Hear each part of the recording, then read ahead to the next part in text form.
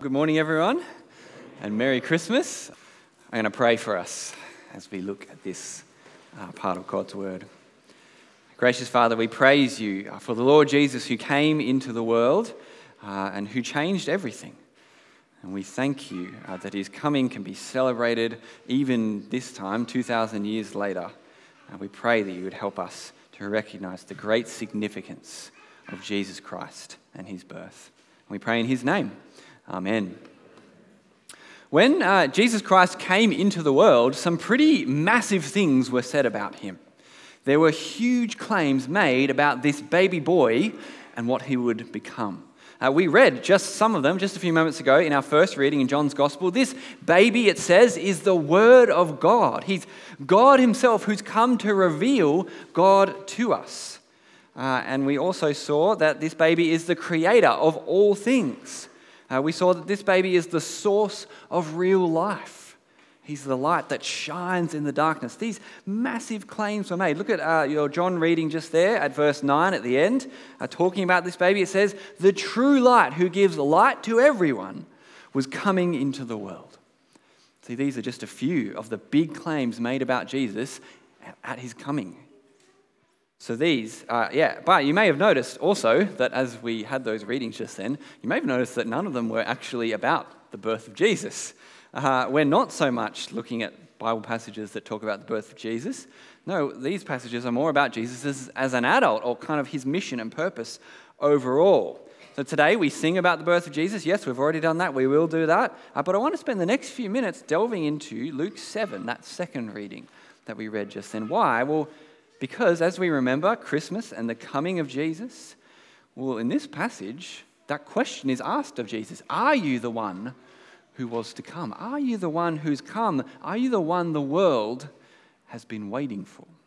So I want to spend a few moments just considering that question and this story and our response this Christmas time. So please have that handout there. It has the Bible passages printed there. That second one is where we're going to look at a bit more in depth. We'll draw out just a few ideas as we go. The first thing we see is that there's a man named John. This is John the Baptist. We read about John in both of our readings, actually. So John the Baptist, he was a Jewish man. He preached to the Jewish nation a message of repentance. His message was, turn back to God because his Messiah, his King, is coming. He's about to arrive. And our reading from John's Gospel there says he was sent by God. John was sent by God to testify about the light, about Jesus. John was meant to boldly prepare the way for Jesus, for the Christ to come. And so he boldly called on people to repent, to turn from their evil ways and turn back to God to get ready for the Messiah to arrive, the King. And it was this bold message that landed John in prison. Because that's what can happen if you are bold enough to declare and stand up for God's truth and his ways. But so now, at this point of the story, John, he's in prison. And now Jesus is on the scene. He's been working miracles. He's been going around preaching and teaching. But something that Jesus is doing has caught John's attention in prison. So look at verse 18 of Luke 7 with me. It says, "Then John's disciples told him about all these things." What are all these things? These things are the incredible actions and miracles of Jesus. Just before this, in Luke 7, we hear the story of a man whose servant was sick and about to die, and Jesus healed him from a distance. Didn't even come and see him, just said the word and he was healed. And then, straight after that, Jesus interrupted a funeral procession, went up to the coffin, and raised the dead son back to life. That would be an event to be at, wouldn't it? See, it's these things that John's disciples hear and see, John's followers, and they report them back to John in prison. Why wouldn't you share that kind of news? But something about these reports, something about them raises a question for John. And so he asks Jesus, are you the coming one? John sends his disciples back to Jesus with a question. Look at verse 20. John the Baptist sent us to ask you, Jesus, are you the one who was to come, or should we look for someone else? See, what does John ask? He asks, are you the coming one? Are you the Messiah, the King, who's meant to be coming? Are you the one that God in the Old Testament promised? Are you the one who would be the King and reign forever and be our Savior. So John the Baptist, he's asking Jesus, are you that Messiah, the one to come? What's Jesus' answer to this question? His answer is basically, what do you see? What do you think based on what you see of me? So look at verse 21. It's this beautiful answer Jesus gives.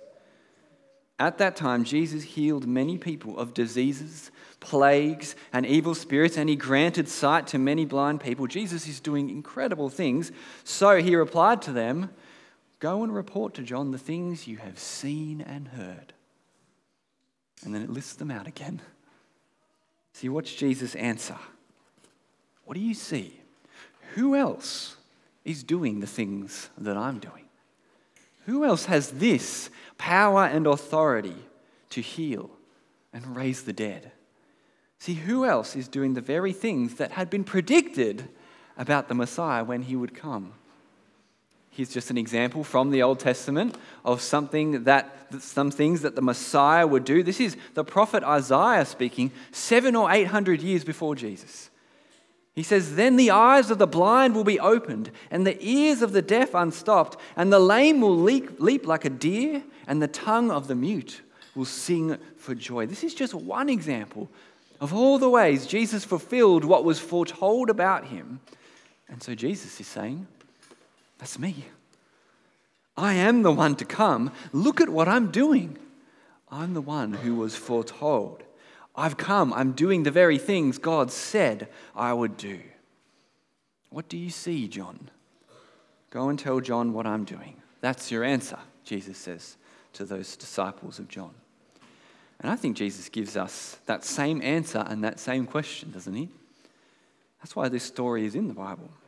See, what do you see when you see Jesus? What do you see when you see him or when you read about him in the Bible? Have you seen him? Have you read about him in the Bible?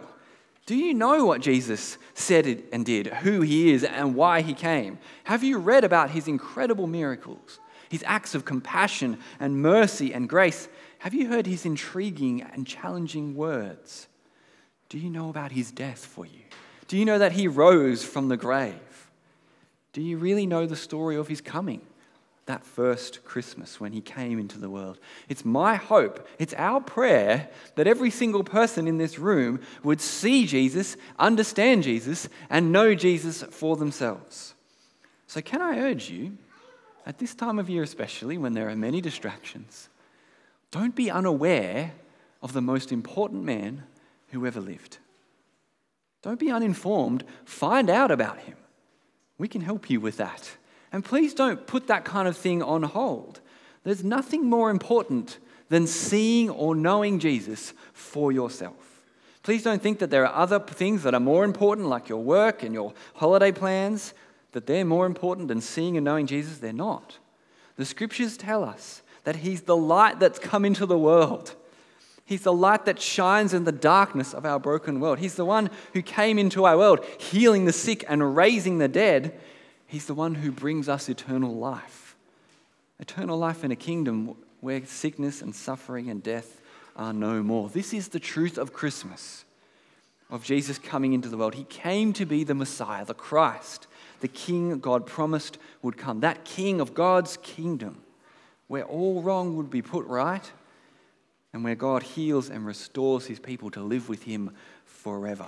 And the truth of that is, we've seen it in that John reading, if you believe in him, if you turn to Jesus, the Messiah, the light, then you'll have eternal life, now and forever in his kingdom, when he comes again. See, life, eternal life, is on offer from Jesus to those who believe. That's the pure and simple message of Jesus, the message of Christmas. Is that how you see Jesus? I pray that it is for every person here. Now, Jesus himself knows that all of that probably is hard to believe.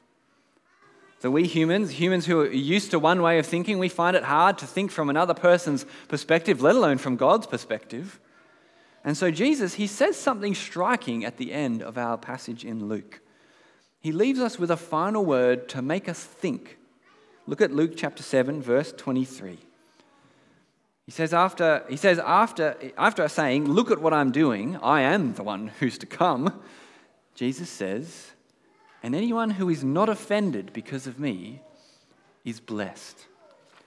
Jesus says, blessed by God is the person who isn't offended at what Jesus is saying, at the big claims that he's making for himself. Blessed is the person who doesn't stumble over me, Jesus says, who isn't tripped up by me and misunderstands me and doesn't respond rightly to me. What he's saying is this: don't let Jesus be the person that you just write off. Maybe you think he's delusional. Don't write him off like that.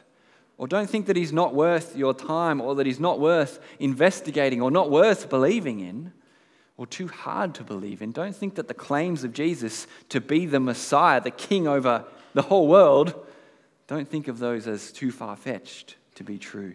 Jesus knew that people could respond, and they did respond to him in that way.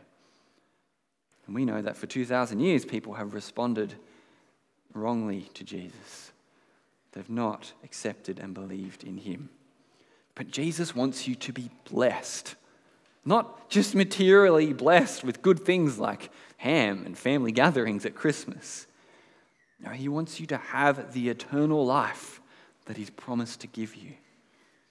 So if you're someone who has been offended by something of Jesus, or if you're tripped up by him, or you're kind of confused about him, or he's some kind of scandal to you, hear the words of Jesus. Blessed is the person who isn't offended, who takes the time to really understand him, and who then accepts him. See, look at Jesus again. See him for who he is. That's our challenge to you today. Read the Bible, read the Gospels, ask your questions, seek your answers. Don't stumble over Jesus and then give up on him and walk away. See, I would challenge every person here to look into Jesus again, or for the very first time, and to see him and the eternal life he has to offer. Because this Jesus, this baby in a manger that we sing about, that we celebrate at Christmas, he is the coming one, and he's come. He's the light that gives light to everyone. Blessed is the person who isn't offended because of him. See him for who he is and trust in him today. Trust in him for eternal life. Let's pray as we close.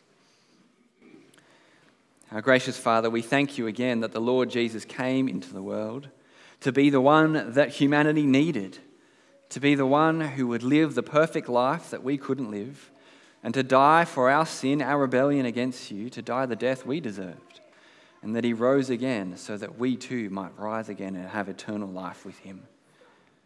Father, this message is sometimes hard to fathom, hard to believe, but we pray that we will be blessed, not offended at Jesus, but come to him in humility and repentance and faith and trust in him.